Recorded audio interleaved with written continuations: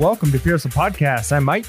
And this is Orlando, and we're on episode 196, another update episode. Yeah, we are inching towards that 200. And yeah, we're doing another update episode. So if you missed our live on Saturday, was amazing. It was super awesome. You should go back and check it out. But we kind of did an update episode then, and we got another update episode now. So those are always the favorite, I think. So it's kind of cool doing two back to back. Well, here's the thing. There's always content. Is it going to be kind of tough saying, hey, what did you do? Because actually our update live was Saturday night, and now it's early in next week. And so it's like, what'd you do? Well, I don't know if there a lot transpired, but stuff still happens. And so this is why we do the podcast. We had mentioned before, maybe we'd go through a week, but a lot would have to happen for us to ever get to that place. Yeah, for sure. But there's always stuff to talk about. So has there been any changes, Mike, since our live 2 days ago? Not huge changes, but I have had quite a few good sales over the weekend. So some that came in Sunday and then Monday morning. So my wife actually came to the office while I was teaching and did all the packing. And I was in between classes and I saw like the giant pile of boxes and all the envelopes. And I was like, man, that's like a really good haul. And I was actually looking through some of the sold stuff and some of the things I picked up a while ago. Like I picked up this Danbury Mint U.S. post truck, like a postal truck. I remember that. You shared that on the podcast, I think. Yeah. So I picked that up and I finally listed it. Like it's been sitting forever. I've had a huge death pile and I've gotten through most of my death pile. Now I just have like clothes left, which it's a little bit different setup. So I just haven't done the setup yet to take pictures of clothes. So I've got clothes and a couple of other like big things that I think I'm going to go local on. But I've gotten through most of my death pile. And by doing that, I've got a lot of new things listed or things that I've, kind of been sitting around, and the new listings have been what I've noticed are the things that are selling. Like a lot of things that just went up are selling. And I've had quite a few things that have been around for a while. So I think I've been triggering the algorithm, but I definitely think there's something to, because I wouldn't say like the stuff I'm listing is that much better than things that I have that have been sitting for a while. But I think there's something to the idea of a listing being fresh. And I think some of the listings that I have that aren't super fresh, they've been around for a while. They're just not getting the activity that they could be getting, right? And so I don't know what the right thing to do is. I think I might end a couple of them and relist them. I'll try that with maybe like 10 of them. We've talked about this in the past. I'll do sales on a handful of them and just see what it is that gets the most activity on those items. Because it seems like a lot of the new things like that post truck, that sold. And then also I picked up that was a $5 find, right? I think I paid a little bit more than that. I can't remember exactly, but it sold for, I think it was like 140, I think total with shipping. So is that your Bolo Danbury Mint? No, but it could be, right? Like that's a good thing. Yeah, it's good. And here's the thing with that. We gave an offer and the person responded back to our offer and said like, hey, does it have the certificate of authenticity and all that stuff in it. And I didn't get a picture of it. And I think it has it, but they messaged us over the weekend and we weren't at the office. So we just responded and said like, we'll check when we get back. And they ended up just accepting it. And they're like, well, even without it, I'll do it for this amount. Right. So nice. We ended up getting a pretty good deal for it. We probably could have sold it for like another $50 had we been willing to wait. But it's one of those things like we want to get the algorithm rolling. We want to trigger that, those sales coming in. And so, those plus a few other things. Like I've had some board game sales, some other random things that like I just was like, man, I can't believe that stuff is selling. But there's definitely something to constantly listing and getting those sales and shipping them out quickly. I don't know what it is exactly, which makes like the newer stuff sell, because there's a few older things that are selling. But I don't know. I still don't know what the best option is for the stuff that's kind of gone stale, Well, I will say there is something to what you said about stuff that you freshly list ends up selling. So my latest thing has been like, I'll go to a garage sale and I'll list that night. And if I get offers the next day, I'll just take them. Because I do think there's something to be said about the algorithm where like if it's something brand new listed and you get sent an offer and you don't accept it, and then it just ends up just stale. Like I've had stuff where I was getting all these offers, I didn't accept them. And then it's like 6 months later, like something happened. So I think there's something to be said. I think eBay we've said this before, eBay wants you to move inventory, right? They want activity. They want the sales through. So I'm glad you're able to get those sales. And that Danbury Mint thing is a nice piece. Yep. So I remember, I think you paid $30. So you made a clean profit on that. Yeah, I think it might have been 20. I don't know. I remember when I bought it because it's the same person that I bought the pachinko machine from, which was going to be a project I was going to take on over the summer. And whatever happened with it? I got it running, like I got it fixed and running. I've played with it a couple times, but I need to like replace a piece of glass. And I need to take it all apart and actually like clean the plastic and get some oil on it so it looks nice and shiny. And they just don't. Is it worth just selling as is? Yeah, that's what I think I'm going to end up doing. But the problem is, I think I paid like $30 or $40 for it because I saw some of this one going on eBay for like $200, but on OfferUp they're going for between $40 to $100, and some of them that go for $100 are in much better shape than mine. And so it's like this might be a break even item. But anyways, that post office car was the only one that I got there. She had a whole bunch of these Danbury things, and that was one of the ones that was selling for the most, and she gave me the cheapest price on it. The other one, she wouldn't budge. I remember that. She wouldn't budge on the other trucks. And I was like, oh, well, whatever. Like these ones are actually like, I can maybe make 70 on this one and you want 50 for it. But she was willing to take, I think like 20 for that one. And it was selling for like 170. And I think I ended up taking like 140. So not too bad. I would say try listing it on eBay. List it high. The Pachinko machine. Yeah. List it high, because here's the thing. People in other countries, let's say you have a global shipping program on, people in other countries may not have access to it and they're willing to pay more. I do it all the time. I'll have bigger items that, locally I'm not going to get as much. Even if I sell it within the US, I may not get as much, but I still list it high because I'm looking for that international buyer and they're willing to pay up, right? Because maybe they want to add it to their collection. Maybe it's part of their aesthetic look at wherever their palatial mansion, wherever they're at, and they're willing to drop the money on that. So, and again, once you're able to ship larger things, like, it's never, you never will go back. Like you'll say, why would I go local when I can get more money? Now, I know some will disagree. Let me know in the comments why you think I'm wrong. Cause I don't know. I just feel that local, like it's a lot of time I waste, DMing people, showing up with people. And where I love it when I get that cha-ching and it's an instant global sale and I don't have to deal with it. Now, do you have to pay fees? Sure. But that's why I put it into the price. So just my thoughts. Yeah, maybe. I don't know. I'm still probably going to go local on it. So. Okay. All right. There's something I had to mention. So, hey, by the way, thank you to all you guys. Since even our last podcast has signed up for buymeacoffee.com/purehustle. It's been helping us a lot. Really thankful for any amount that you're able to give, and thankful for the sponsorships that give a monthly payment just to say thank you. Again, our content is free. We're not charging for you to go through a paywall. We just want to be able to pay it forward and be able to produce more content. So thank you so much. Again, that's buymeacoffee.com/purehustle. And if you can get to the link below, there's a link in our bio. You can just type in this address on the World Wide Web. Is that what it's called? Yeah, the interwebs. The what does interwebs mean? It's the internet and the web all combined. Oh, there we go. Okay. All right. Remember back in the day when you had to type HTTP? Is that a thing anymore? / Yeah. It was just terrible. Anyways, all right, go to buymeacoffee.com/purehustle and allow us to continue providing this content. All right. So I had a few interesting moments. I've said before, and I said this on the live, I am sourcing FBA at stores that you cannot run software and find items on, and that Amazon pretty much never has the listing because the items that this store is getting or these stores that I go to is particular to that store. So I'm like, I'm good. I thought I was safe. And then this weekend, I got hit by the Amazon warehouse. Do you know what the Amazon warehouse is at all? Is this what you talked about before with them saying that you had to get the inventory out? No. This is different. Okay. So Amazon, remember last year, I forgot what her name is. This is like a few months ago, but remember like Amazon had some random lady's name. Do you remember that? Oh, right. Like on the listing, it was like Jill something. And we're like, what? Like, why don't they just admit that this is Amazon, right? And what was crazy was that their feedback was only like 762.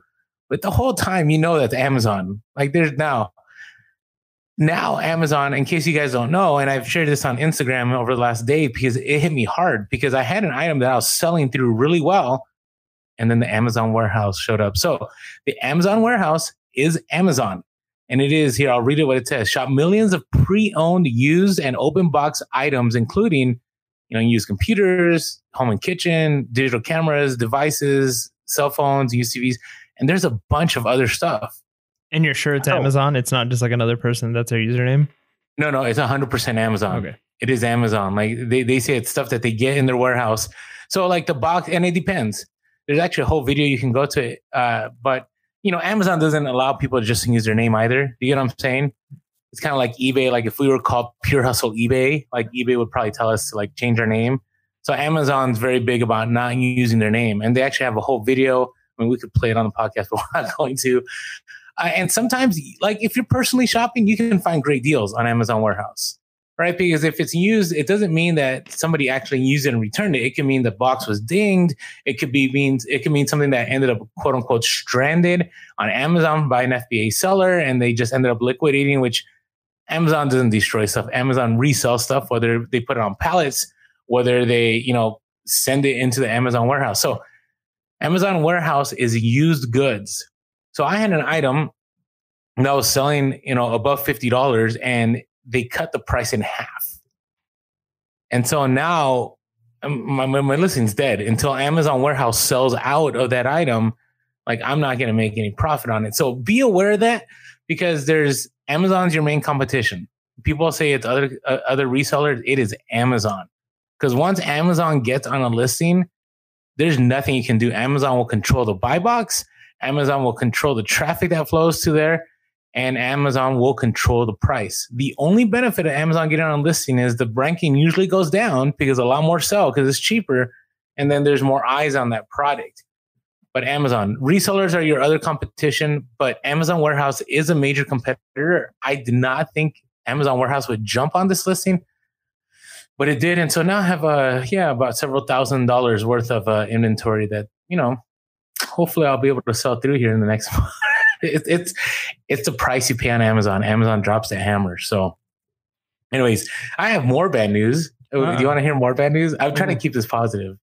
You don't have to say you're keeping bad news positive. Like it's okay to have some bad news sometimes. I'm trying to keep it real. I got to keep it real. Yeah. So I've talked about before, like what happens if you have an item that you end up selling and you're about to ship it out, but you can't find it. Right. And there's several options, right? One is you can just, what's that? Like for eBay? Yeah, for eBay. Okay. Has that happened to you at all? I mean, I'm gonna be honest. It's a pretty. I like that somebody kind of called out that situation. Did you see? I think it was a YouTube comment about making fun of the fact that we were kind of mocking people on Facebook Marketplace or OfferUp, saying, "Hey, is this still available?" And I think on that same episode, we also said, "Sorry, I can't sell this to you. I don't have it. Like, I can't find it." So it does make sense, right? That people can ask that question. It's more applicable on eBay than OfferUp. I get it. So no. So this item was available. So you have a few options that we shared this on the podcast before. You can just mark it out of stock and cancel it. If you do that, you're going to get a defect. The other option I've always shared is you contact the buyer and you let them know, hey, unfortunately, this item is no longer available. You're available to anything else in my store at a percentage off. Please let me know how you want to proceed. And then usually they message you back and they say, hey, whatever, just cancel my order. And then you put buyer cancel the order and you do not get a defect for doing that. But sometimes there's scenarios where you don't hear back from anybody. And so when I don't hear back from anybody, what I end up doing is I just print the shipping label. And then after I print the shipping label, do I lose money on the shipping label? Not until it gets scanned on FedEx. I do lose it on the post office unless I void it after the fact, but that's hard to do. I mean, it gets complicated, but if I don't hear from anybody, usually I'll just print the shipping label and then I'll just refund them and say, so sorry, these items are not available, da-da-da. Now, I know somebody on here is going to say, Orlando, that is scammy. Orlando, I question your background, da-da-da-da-da. Okay, whatevs. All right. It does seem a little, that seems like an interesting way of doing it. Is that any worse than just canceling it and saying buyer requested cancel? Like, well, that's lying. Well, right. But is it? I can't lie. Okay. No, I understand. But what I'm saying though, is if you print the shipping label and then refund them. So would you send them something in the mail? Like you get scanned? No, I wouldn't send anything. I would print the shipping label and then I'd contact one more time and say, hey, unfortunately, this item is unavailable. I'm refunding you the full amount. My sincerest apologies for this. You're welcome to come back to my store and purchase anything else in the store. Right. But what do you do with that shipping label? You just I'd rather lose that than get the defect. Unless it was a big item. So if it was like a first class item that cost me like $3, I'd rather take the loss than the defect. Like I'm paying to not get a defect. Does that make sense? I still am not quite getting it though. So like, because you can change the shipping label, like you can change all the dimensions and just make it like a post, like whatever the cheapest thing you can send. Because I don't quite get the idea of printing the shipping label. Like maybe no. Yeah, you do it to the lowest cost is what you're saying. Right. You're saying instead of paying like $11.99 to ship it, you find the cheapest and it's like like you're buying a stamp is what you're saying. Right. But even then, so you're doing that so you don't. So, but then if it doesn't get scanned at like a post office or something, wouldn't you still get some kind of a negative mark on eBay for no, then you void the label.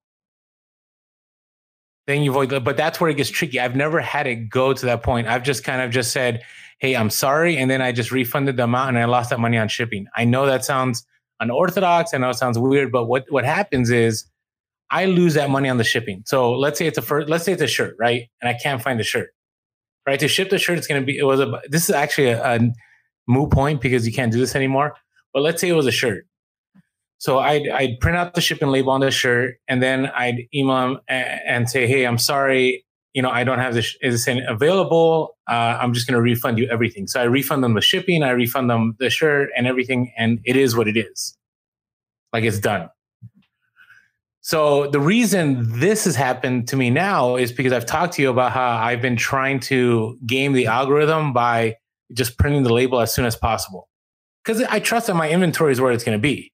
Like I trust my inventory is going to be fine. I trust that my inventory is where it's supposed to be. So I sold a pair of boots. Everything was great. I printed it was going to be in a flat rate box because it was going to like New York. So I knew I really had no options. And so I go into my inventory and I pick up the boots and they literally are falling apart in my hands. Like done. Now I have had that happen. So what I've done with that, instead of like kind of the way you presented it before, is I've just messaged the buyer and said, hey, just want to let you know that this item doesn't meet our standards to send out. We're going to cancel the order and give you a full refund. Is that okay? And then when they say, oh, okay, thank you, then I do buyer selected or buyer requested cancel. No, I agreed. But what if they don't get back to you? See, this person didn't get back to me. So I already printed the shipping label ahead of time. I contacted the buyer. I never heard anything. Do you get what I'm saying? So like now I'm stuck. Could you just refund them and then just, since you already paid for the shipping, just send the messed up boots and with a note that says I've refunded you? I am not going to. These boots were destroyed. That would have, no. So here's what happened. The algorithm caught it. So I never heard from the buyer. There was nothing about the item was canceled, nothing, but I got a defect. And the defect was an out of stock defect, which I'm like, this is crazy. And so I appealed the out of stock defect. And when I appealed the out of stock defect saying, hey, listen, I had the item in stock. The problem is that due to weather and whatever, it deteriorated in my storage and I couldn't send it to the buyer. So I ended up refunding the buyer completely. And I basically got a message back saying, unfortunately, you had it still out of stock. And so the defect sticks. We're not going to remove it. So there you have it. I got my defect. So what am I saying? What I'm saying is, number one, always try to communicate with the buyer as best as possible. Two, don't try to game the system, right? I wasn't trying to do anything shady. I was working within the guidelines. Some people may interpret it that way, but unfortunately, it worked against me and I still ended up getting the defect. So from now on, what I'm going to have to do, I'm not going to print my labels ahead of time anymore because for a reason, let's say I print a label for a shirt. Let's say, because I do this all the time. Like, let's say I'm on vacation, and I change my handling time, but I still want the algorithm to keep running. I'll print my stuff. Like, I know that my shirt that I sold is going to weigh whatever 12 ounces. So I'll put in the dimensions on my phone and I'll hit the print button and it won't print. But when I get home from vacation, I'll package it up and I'll send it out. But what it does, it keeps, the sell-through rate going. I'm not going to do that anymore because now if for a reason I can't find the item or it's destroyed and I end up refunding the buyer after the fact, algorithm will say out of stock and I get a defect. Does that make sense at all? Yeah. I'm just wondering how they caught that it was out of stock. So when you refunded them, did they maybe make a claim against you? It's possible, but there was nothing. There was nothing. So am I going to call eBay again? Probably. I'll probably contact them. Due to the shortened time of our between podcasts, I just haven't had the time, but I'm going to call again and see if they'll remove that. Because it wasn't that the item was out of stock. It's just that the item was damaged, but they may say, hey, that's the same as out of stock. Unfortunately, this defect sticks. So I don't know. We'll see what happens. Stay tuned. I think we belabored the point on that one. So, all right. Anything else you wanted to share? No. Okay. So this is a weird one. So I had shared on Instagram that I sold this amplifier I paid $2 and it sold for $110. Now, automatically, right after it sold, I got a message that said, hey, if this thing malfunctions, can I return it? I'm like, oh, great. Like, what do I do? Right. I'm like, sure, you can return it if it doesn't work. Sure enough, probably within a couple hours of it arriving, I get a message saying, hey, it doesn't work. This is wrong with it. This is wrong with it. This is wrong with it. I'm like, all right, well, just send it back for a refund. It is what it is. So they send it back. I had to refund them. It hurt, but I only paid $2, right? So the money I actually lost in all of this was the return shipping because I paid for return shipping.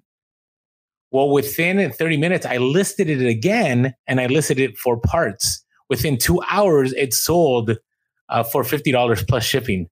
So I still made profit. All right. What is the moral of this story? It's, hey, if you buy electronics and it's broken and you get it back, you can test it. But if it doesn't work, still list it. There are still buyers willing to pay. I still made profit. Did I make as much profit as $100? No. I probably ended up netting $20 to $30, but it didn't cost me much. Literally, when I got that return, I knew I was going to relist it. So I opened it, make sure everything was all good. I resealed it. I listed it, put 4 parts, and make sure you put in that drop-down arrow 4 parts. And somebody bought it. And so I guess somebody wants to tinker with it and they're all good. So it was good. It was good. So do not give up on broken electronics. There's a lot of money to be made there. There's actually people that's all they sell on eBay is broken electronics. So have you sold any broken electronics, Mike? Yeah. Yep. Like, what have you sold? I've sold a handful of what are they called? Like turntables or random things like that for parts only. There's been several things that I've sold for parts, and yeah, I do pretty well. And or even certain things I'll list as untested, especially if I don't have all of the stuff for it. You had a camera one time. Yeah, there's been quite a few things that I'll put up for as untested.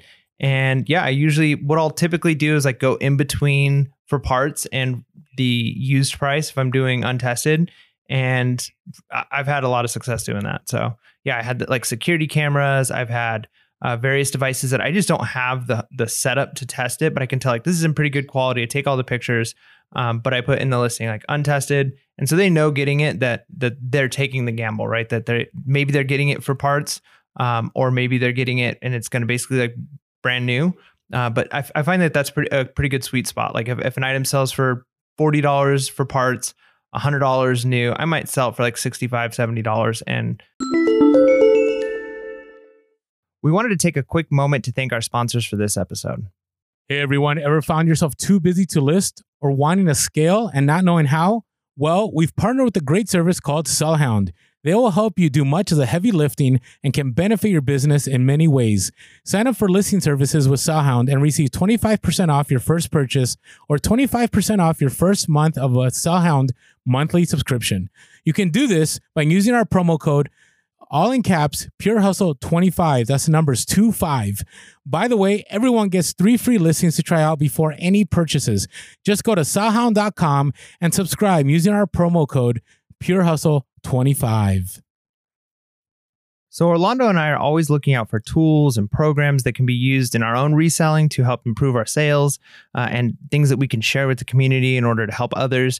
And we've been lucky enough to partner with 2 companies here at the same time that we think do just that. So it's kind of interesting because both of these companies are competition. So, but this is a good thing that we're advertising both, I feel, because we are really, really big on letting you make decisions and not saying like, this is the way you should do things, because you know what's best for your model of selling and what you need to be doing.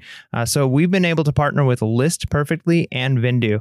And both of these are programs that can be used to cross-list postings on multiple platforms. This is great because we always talk about the importance of being on multiple platforms and not putting all of your eggs into one basket. But one of the barriers to that is the time issue.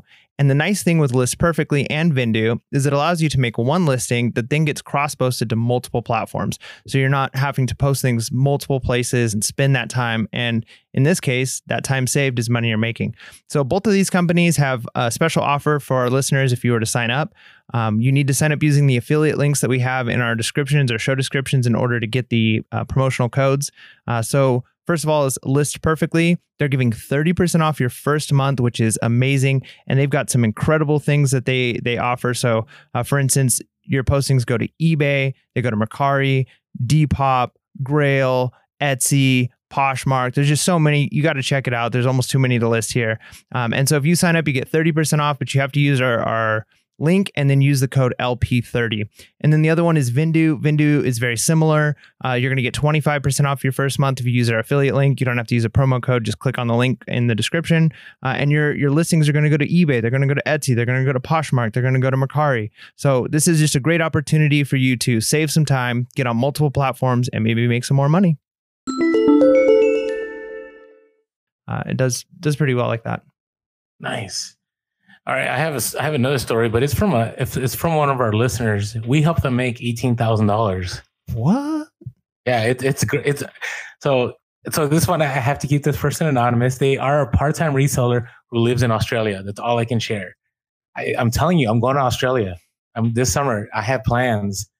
So this is kind of crazy. So remember we read Never Split the Difference, one of our level up reviews. If you haven't checked it out, make sure to check out those episodes. I don't even know what episodes they are, but they're in our library. It's crazy that we have a library of episodes. So they remember that we shared this book and we shared this thing called, do you remember the Ackerman method? Do you remember what that was about?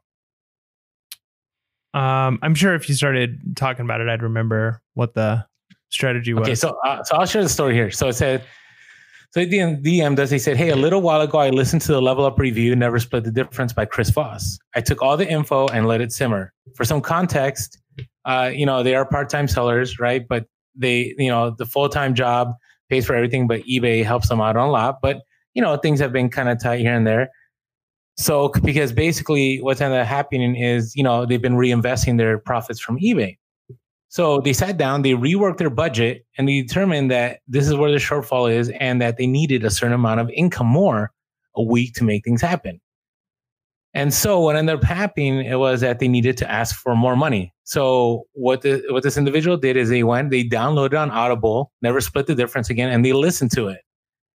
And so they ended up using the Ackerman method. They didn't say the Ackerman method, but this is what they used. So let me read to you. I think Forbes has an article on the Ackerman method. I'll just read it to you so everyone understands. So if you want to get the full detailed, you got to go to Never Split the Difference. It's in there, but I'll just share it with you. So they said, let's assume you wanted to buy an item from someone, right? Or let's say you wanted to raise your salary. It doesn't matter what it is. First, you want to set your target price. The target price is what you're willing to pay or what you want them, right, to pay you. This is assuming you have already done your research and know you want the item. Keep the target price to yourself, as telling the target price to your counterpart will only reveal your cards. Once your target price is set, your initial offer should be 65%, right? So anyways, you know what? I'm not going to read this. We're going to keep this organic. Let's put it this way, right? Do you remember the range? How did the range work? Yeah. So, and this is going to be a little different because there's two sides of negotiating, and it gets a little bit tricky when you're talking about like when you're trying to buy something and when you're trying to negotiate a higher salary. It's the same concept. Why I stopped reading the Fortune magazine thing because I don't want to confuse anyone. So it's the same concept. It's just it's in an inverse form, right? You're kind of doing the opposite. But yeah, so a price range might be this is if you're kind of forced to give a number. So if you're told like, hey, you have to give the first number, you're going to give them a range, right? So you're going to set your low end, what you actually want to pay if you're trying to buy an item. So let's say you want to get an item for $20. You might say, I can do, or you'd set that as like the high end. Like I could do 10 to 20 for this item. they might say, okay, I'll take 20, right? Because they're thinking 20 is your target range. Right. That's the number you want to pay for it. But if you just came out and said like, hey, I'll pay you $15 for it, they might say no. So you can give them, look, the most I could do, I was planning I could do maybe 10 to 20 on this max. So they hear that those two opposite ends of the spectrum, 10 being the like, well, there's no way I'm taking 10. All right, 20 sounds a lot better than 10, right? So you're kind of fixing that range for them using that method. So that's on the buying side. Right. So now negotiating salary, it's a little different. So let me actually read what they wrote. I think they were very eloquent. They said, I ended up directly using some of the concepts. I took the number above I actually needed. So there was that salary, like they went above what they actually needed. Okay, above. Doubled it. They doubled what they needed and added an amount to adjust for inflation. So the total they ended up with was an exact number. So that's a key thing. You got to like, it can't be just, hey, I'll do 50K or I'll do 100K, for my salary. Like you come up with a number, right? So let's say they came up with a random number and they said $56,355 in order to stay employed and 29 cents. Yeah. Like you got to add the cents in your negotiation, right? So they said the total I end up submitting as a number was an exact number. Yes, I even used the cents. Haha. So that was the first thing they said. So this is what the boss said. The boss said, geez, you had put some thought into this number. How'd you come up with that? So he replied, I used a market rate average adjusted with 2 years of inflation. Right? So it sounds legit, right? Long story short, in that book, via the podcast, right? Because we introduced the book, Never Split the Difference by Chris Voss, helped get this individual an $18,000 raise on their salary. Nice. Right? So maybe Mike and I were not as eloquent as we needed to be about how to do that. But check out our Level Up review. We break it down even more. And check out Never Split the Difference by Chris Voss. Again, the goal is that your bottom range, like your bottom number is actually your top number, right? You aim high and then you end up landing low, which is actually your high number, but they don't know that. And you make sure it's a rounded number so it looks like you did research. And then they're able to go, hey, this person actually put in the work. It sounds reasonable. I will go with that number. So I think that broke that down a little bit easier for people to understand. Yeah. No, but I looked at that. And I'm like, 18K? Like that's like hustle of the year. That's not like hustle of the week. That is. Yeah, because that's per year. And then that includes other things. There's deferred income too, right? Like if you can negotiate a higher salary, that includes higher retirement, right? Because your retirement is going to be, if you got a 401k match, if you've got a pension, whatever it is, a higher salary is gonna impact all of those numbers too, like going forward. So that it makes a bigger difference than it looks like even on paper.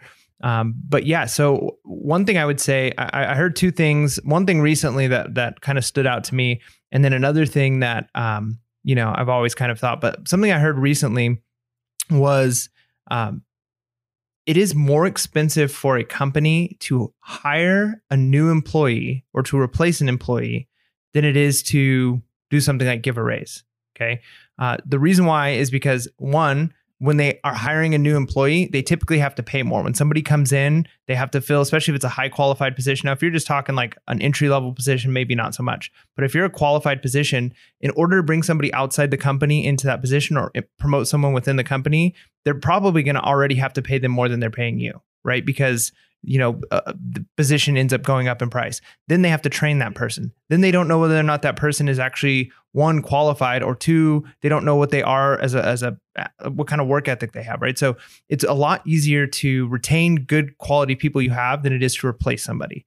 And plus they don't want to go through the hassle, right? Like we got to interview, we got to do this, the time it takes. So a lot of times when you're negotiating a salary, you're actually better off, a company is better off trying to keep their qualified employees than trying to replace.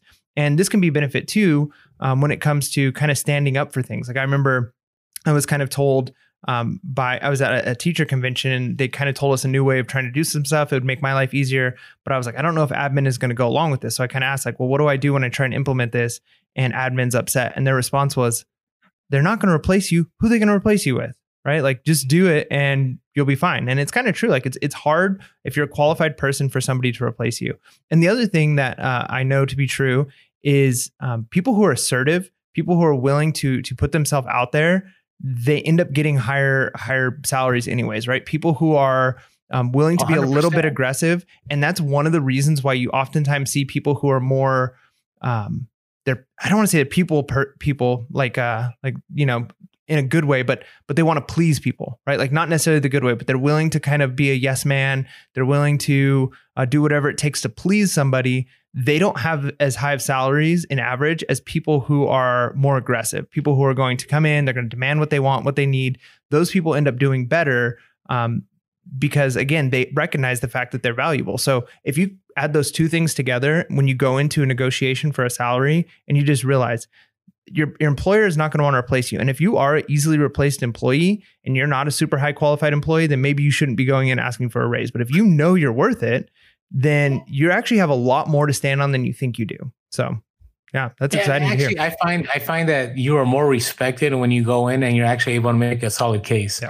I mean, I went 15 years and I had a pay raise every single year, no matter what. Like, no matter what happened, I always made a valid argument about some reason why I should get paid more, and it worked out. Now, I'm going to read the Forbes article again real quick because I like how they broke it down, and then we'll end this real quick. So we're talking about like when you're buying something, right? You usually offer 65% of the price as to what is your target, right? The Ackerman method is the reverse. So I'll read it real quick. From the seller's perspective, if you wanted to use the Ackerman bargaining technique, you would simply reverse the numbers. And this is what this individual did, right? Simply set your target price and start your first offer at 135%. They started at 200%. This is saying 135%. And then as you continue to negotiate, you go down 115%, 105%, and then you finally hit your target price. And on top of that, you should also look to add non-monetary value. Right. And that's huge because that's also something that you can add that you don't think about. Right. So sometimes you add health insurance. I was at a school that it was private education. And so I made the argument about, you know, allowing my kids to attend for free. I also made the argument for being able for them to go summer school, whatever it was. Right. Because that was going to cost me in the long run. Right. You don't see the straight numbers in front of you. But if you start adding up all those extras, right, you're actually making a decent amount of money. You know, I've mentioned before, I've worked with private school educators, right? If you don't think about it, some schools charge, you know, 10, 20, 30K. If you're able to get your kids in there, you got to add that, you know, it could be 40, 50K to your salary, because if you weren't there, you wouldn't be able to pay for your children to go to that school. So just things to think about. But well done, part-time seller from Australia. Well done. All right. We're ready for our next segment here. But before we move forward, I don't know what it is. We just keep rolling and I forget to do this stuff. But hey, if you haven't been listening to us on social media, we are on Pure Hustle Podcast. Yeah. We are Pure Hustle Podcast. Man, I am fumbling today. We are Pure Hustle Podcast on Facebook, TikTok, and Instagram. We are Pure Hustle Cast on Twitter. You can also find us on YouTube, Pure Hustle Podcast. Thank you to all of you guys that show up on the live. Hit that bell notification so you're notified whenever anything is going to take place. And also you can shoot us an email, purehustlepodcast@gmail.com. That's purehustlepodcast@gmail.com. I know a couple of you have emailed us and we haven't gotten back to you. We're kind of backlogged, so we're going to get back to you soon. Hey, at least I'm not as bad as it was on Facebook. Facebook, I think we're getting there. So you can always leave us a call at 619-738-1170. That's 619-738-1170. And thank you guys all for the reviews. We're always grateful. One of the ways you can help us is through buymeacoffee.com. We mentioned that earlier in the podcast. It's buymeacoffee.com/purehustle. And, you know, you can sign up to be a member, and you can also listen to the theme song that showed up on my phone when I try to look up reviews. Nice. And so sorry about that, man. This is super organic. So anyways, I like that I know song. I just wanted to jam to it again, but hey, buymeacoffee.com/purehustle has been really helpful. But I wanted to read one of the reviews because if you're unable to, you know, help us out monetarily, writing up a review really helps us because it pushes up in the algorithm. And the more detailed and what you like about the show, it definitely helps because, you know, we're getting people now that aren't even resellers that are listening to the podcast. So it's been really helpful. So latest one here. Thank you so much. Amber_ESS said, I love listening and learning every week. I'm a former educator too. Hey, love hearing from former educators. And I notice a lot of those skills come through when it is what you guys do. She wrote this right. I read this wrong. And I notice a lot of those skills come through in what you guys are doing on the show. Thanks. So appreciate that. Even when Orlando fumbles up words, mispronounces words, like all those good things. So thank you so much. Appreciate the reviews. And thank you for all the support. Very grateful. All right. Now it's time for our next segment. It's time for everybody's favorite section, which is the breaking news. And let me get the sound effect pulled up here. 1 second. This is how breaking it is. It's breaking so hard right now that we're not even prepared to bring the news because it's happening on the fly. This has been a rough episode. Let's be real. It's been a rough one. Orlando, things have been rough in the Pure Hustle podcast studios since we're in 2 studios now. But the world is continuing to change in the reselling sphere, and I'd like you to give us some reasons why. Take it away, Orlando. Sphere. Okay, so I thought this was interesting. And the reason I'm going to share this, because I truly believe this is the direction that sneakers are going to go. So we talked about in the last podcast how we're going to sneaker authentication in 2021. Yeah. And it all started with watches, right? And, I can't think of the last time I sold a watch for over $10,000, but maybe Mike can. Don't you wish? Remember Craigslist Center had mentioned that guy that only sells like 2 or 3 watches a month and he makes a living on that? Yeah, I don't think it was just watches. It was like random different items, but like high-end items like instruments or something, right? So yeah, I mean, when you could do something like he would fly like just to get one item. Yeah. And it was only 2 or 3 items. Man, that'd be so much better on your inventory. Like you wouldn't need as much space. Well, it makes me think of that. There's this guy on TikTok that he sells Pokemon cards and he literally flies places and he makes like $30,000, $50,000, $100,000 deals. I mean, think about that. Like when you're in junior high, you go, one day I'm going to grow up and I'm going to fly places with my Pokemon cards and sell them for the same price that a down payment on a mortgage would be. Isn't that crazy? I think that's wild. All right. Awesome. Anyways, going back to this. So eBay announced final sale option for authenticity guarantee for luxury watch transactions. So this is exciting if you're looking into selling high-end items, expensive items as far as watches and as far as shoes. And so what does this mean? So basically, when you sell something that is a high value, there's a process where it's the final sale. Like there's no turning back. It is. And that would be nice because that's one of the things I worry about. Like what if I ever came across something and it's worth a lot of money?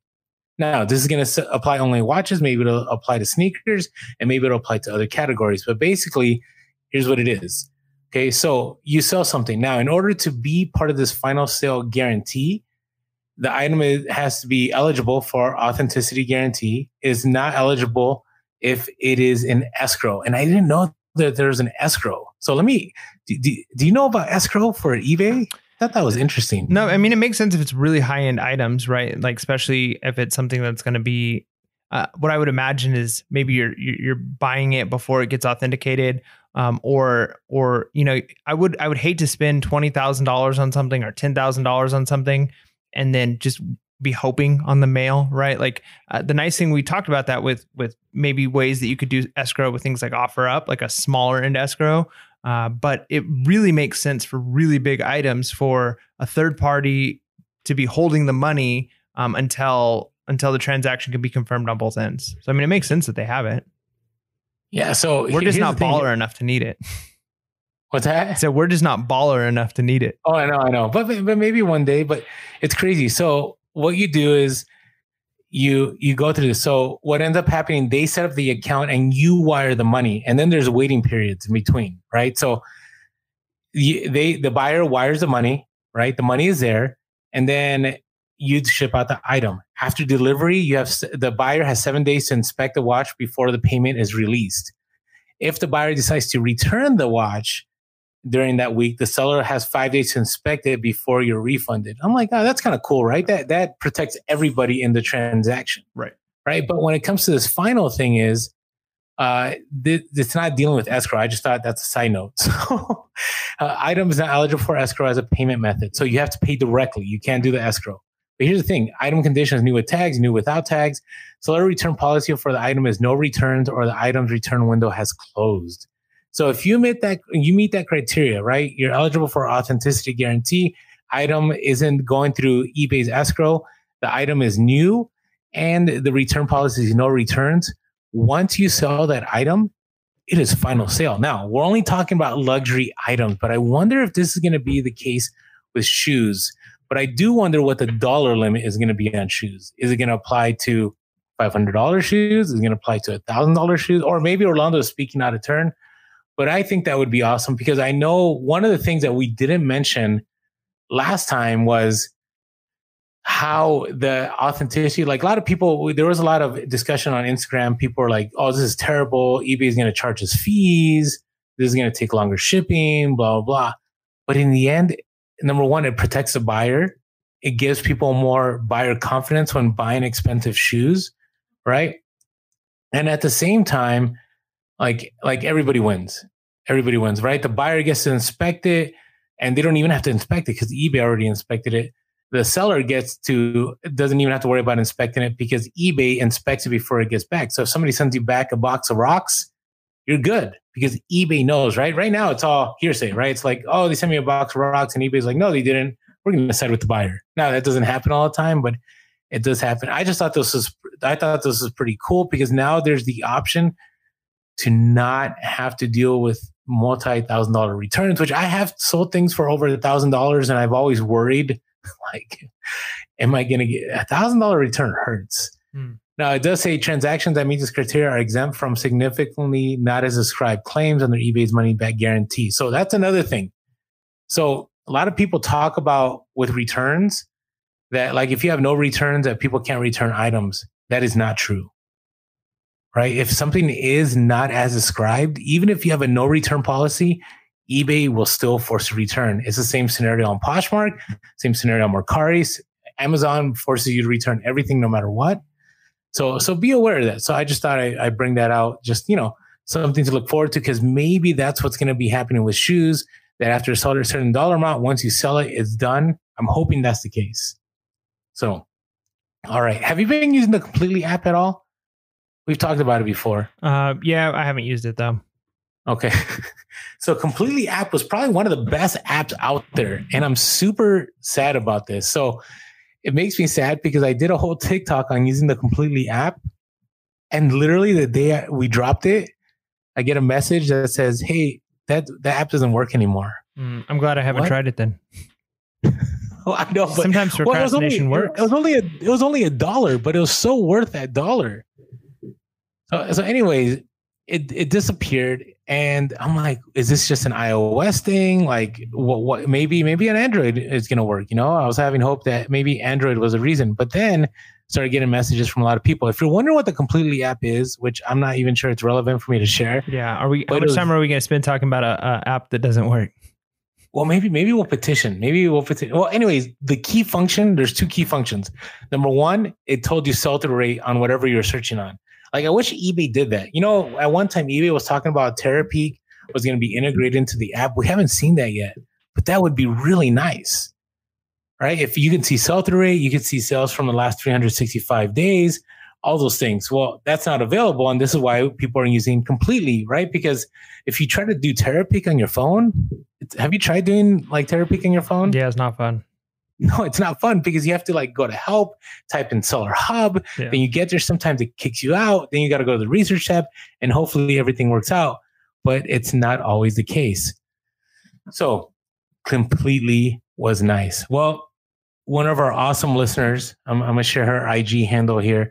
They actually took the time to reach out to the company and say, hey, what's going on? Where did the app go? And the app is no more. So this is Diaz Johnson. That's Diaz with a Z on Instagram. She actually directly communicated with the developer, and the developer said, hi, thanks for getting in touch. Just a few days ago, eBay gave all developers notice that it was, I think it's called deprecating, turning off. Is that the right word? Deprecating. It's completed items data feed, which our app and many other apps relies on to display its information.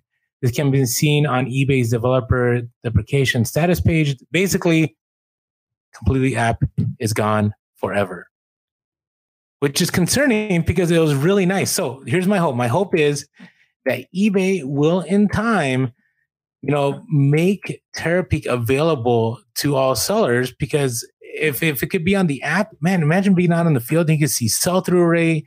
You could see, how much profit at certain times a year.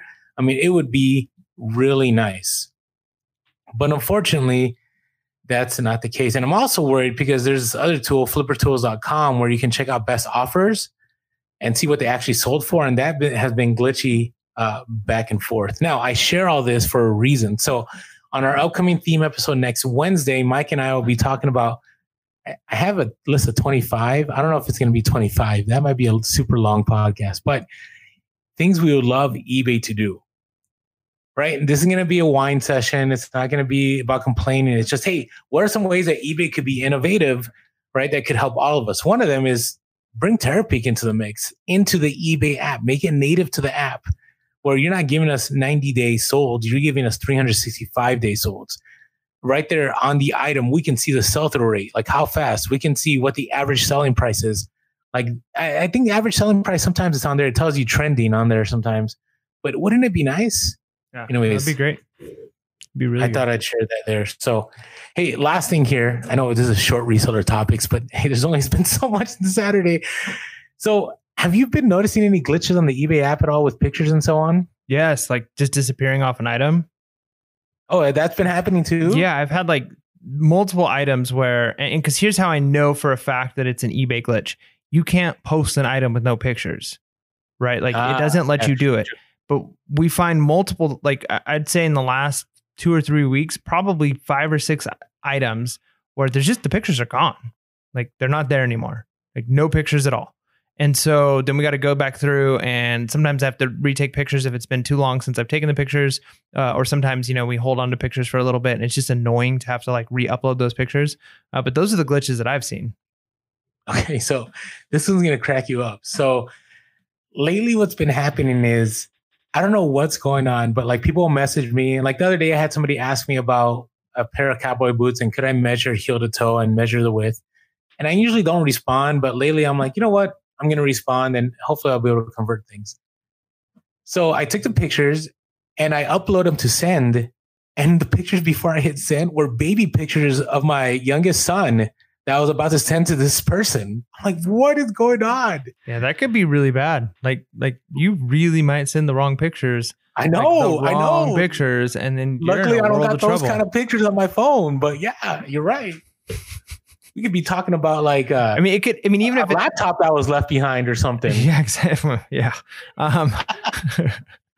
Or you know, like maybe it's not that bad, but it's just like a meme. Like, you know, sometimes you share memes with friends and they're like, you know, not something you'd necessarily want to send to a potential customer, you know, and it's just like, yeah, it could be bad. But it scared me because I mean, my son was cute. They were awesome pictures, but I was like, why did this pop up? Like, what is going on? So I deleted them and then I re-upload and then it gives me another set of pictures. I'm not even sure why I was choosing those for my camera roll. So I had to do it a third time and I literally had to like scroll. And then after I scrolled a little bit, I clicked the drop down arrow to most recent and then it all fixed itself. And then I was able to send the right picture. So be careful when you're messaging on your phone, especially if mine's an iPhone. So I don't know if this is happening with Android, but you may accidentally send the picture from your camera roll that you're not willing to send. Just imagine where that could go. Yeah. Right? Because there's no turning back once those pictures get sent. Yeah. I mean, you know, and yeah, I mean, people can get a lot of trouble, and especially, I mean, it would stink if it's an accident, you know what I mean? But you could not only just lose a customer, but you know, your entire reputation in life might be ruined if you are not careful. Messaging through eBay messaging. Oh, seriously, anyway. So I share that, and I'm not trying to complain. I'm just saying, hey, be careful because it actually happened. That actually happened to me twice, and luckily, the second time I already had it happen the first time, so I already was like, all right, I'm going to be careful this time before I send this out. So, wouldn't it be funny if you sent out a picture of you sourcing that item with like the price tag on it? Anyways, all right. That's all I got for reseller topics. We only had so much. That's all right. That's good. Because that leads us to everybody's favorite section, which is What's your bolo? Yeah. Is that the new sound come back? Yeah, man. I spent a little bit of time and I dug it out. Yeah, I've got just like a chinsy little soundboard app on my phone. Nothing super fancy. And for whatever reason, the files sometimes just go missing. Like even in the middle of a show, I'm like, oh, that file doesn't work anymore. So I had to dig that one back out because we had a listener make that and send it in to us. And it was such a cool, sometime I'm going to have to play the clip that he took that from because some of those sound effects, I didn't really realize until I listened to the clip he took it from. But some of the sound effects was me making like pretend sound effects because I was all really, and he took that and like technoed it up. So yeah, it's pretty awesome. But yeah, so my bolo, I guess I'm going to do two.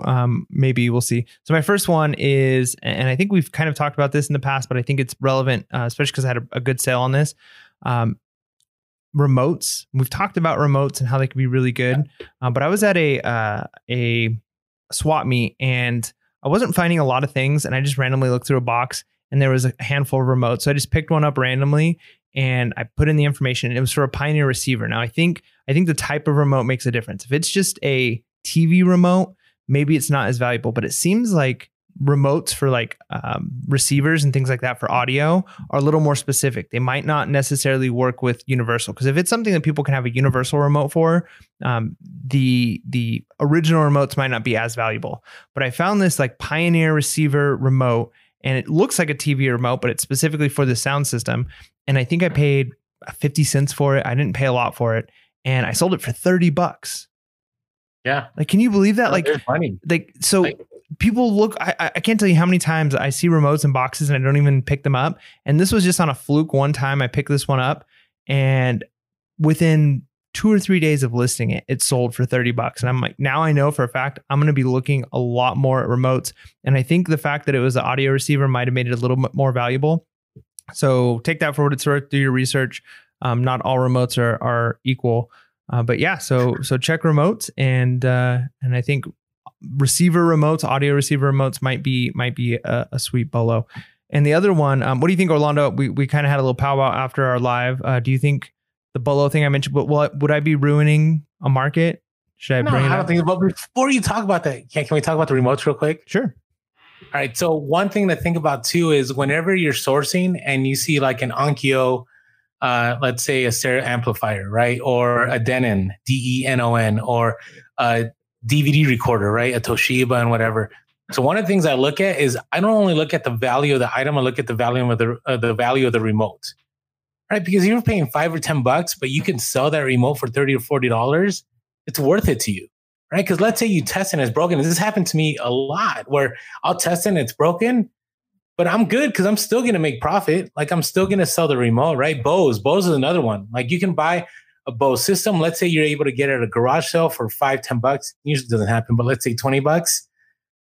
And the system doesn't work, but that remote, sometimes they're $50. I've sold some for $80. So whenever you're outsourcing, especially if you're new and you're looking at electronics, like don't just think about the item itself. Think about the remote. Like if there's money in the remote, you're already good to go, right? So that's something to think about. And the way that you can test it is by using your phone and going to camera, and you should be able to see the infrared when you point it into the camera of your phone, right? When you do a selfie. So it should be really easy to determine if the remote works. So anyways, hopefully that was helpful to you guys. All right.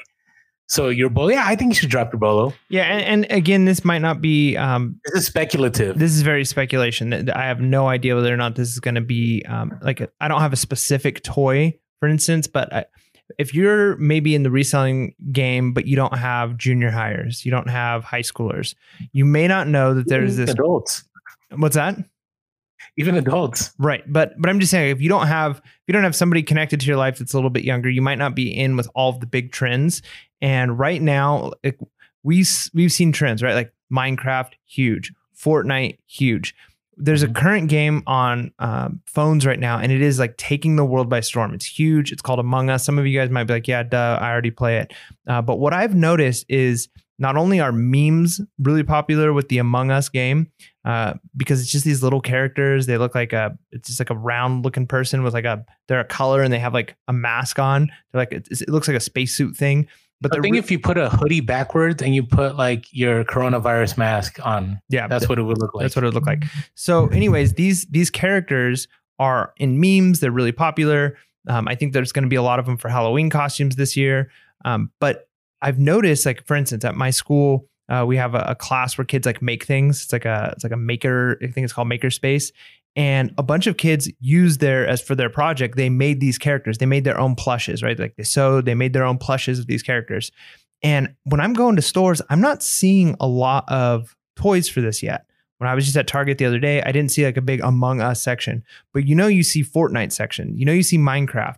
I think Among Us is going to be the next thing. And so if you start seeing some of these trickle in, I think kids are going to want the plushes. I think kids are going to want the keychains. I think kids are going to want these Among Us items. And I don't know if the stores have picked up on it yet, right? Like it's the same thing like when the Star Wars Mandalorian show came out.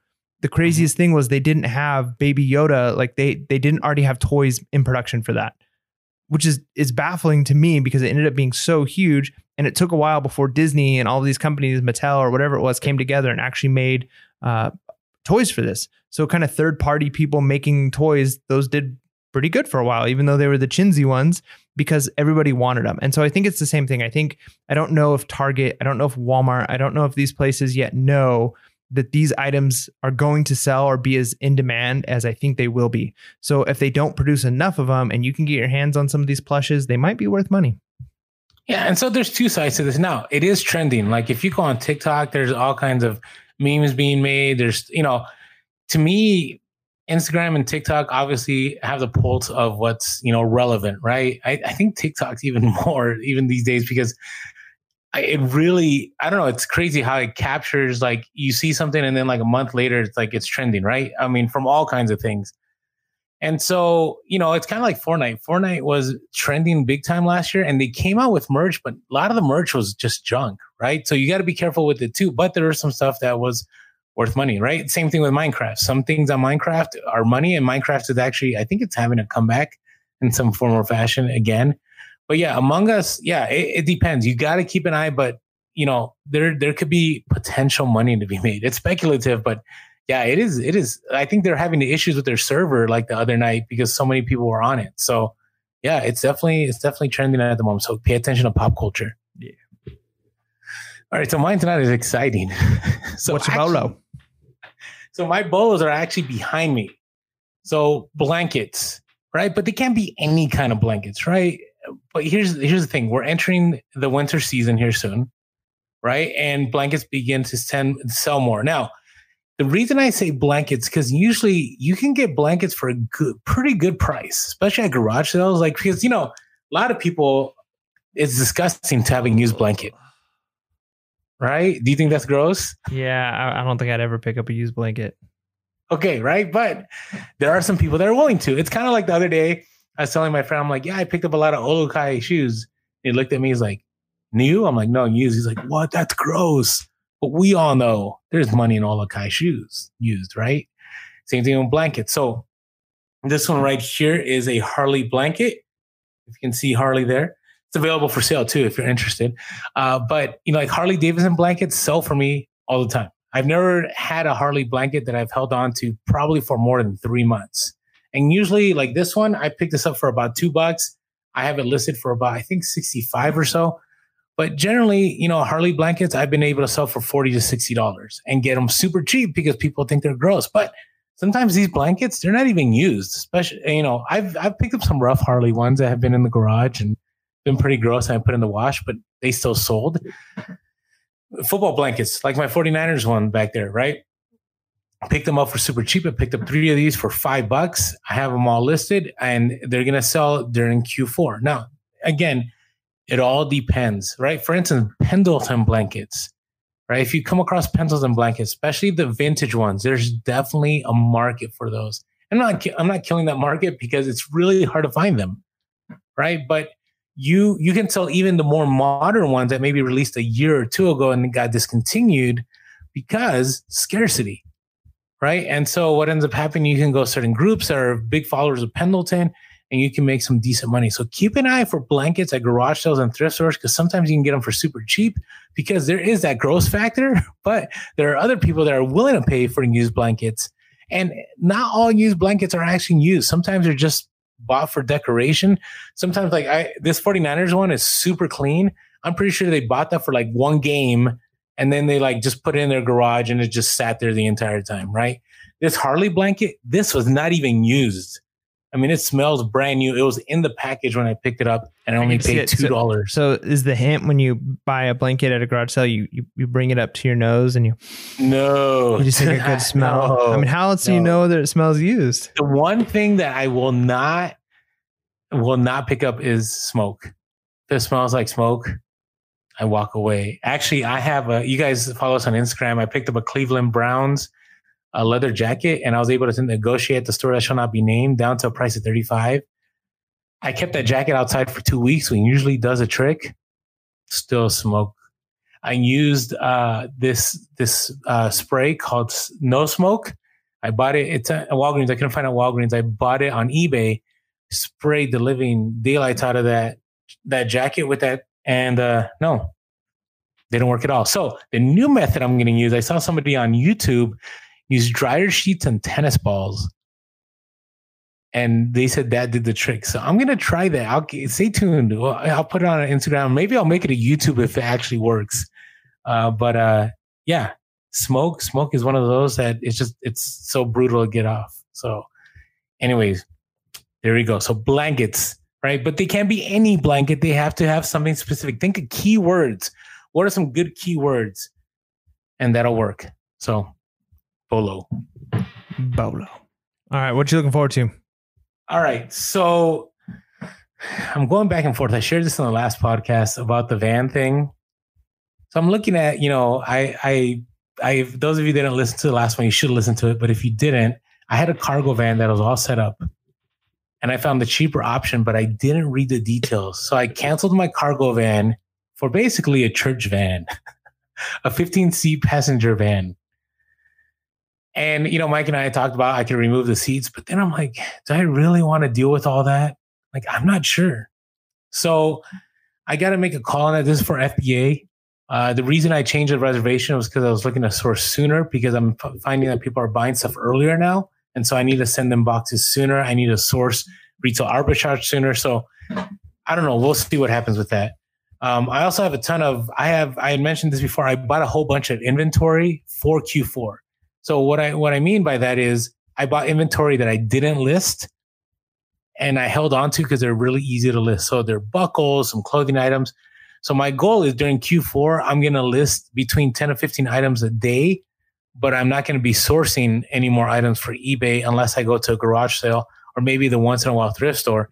The reason I'm doing that is I want to keep the algorithm triggered the entire time during Q4 when I'm focusing on Amazon. So I'm working on those planned death piles. I don't know if that makes sense.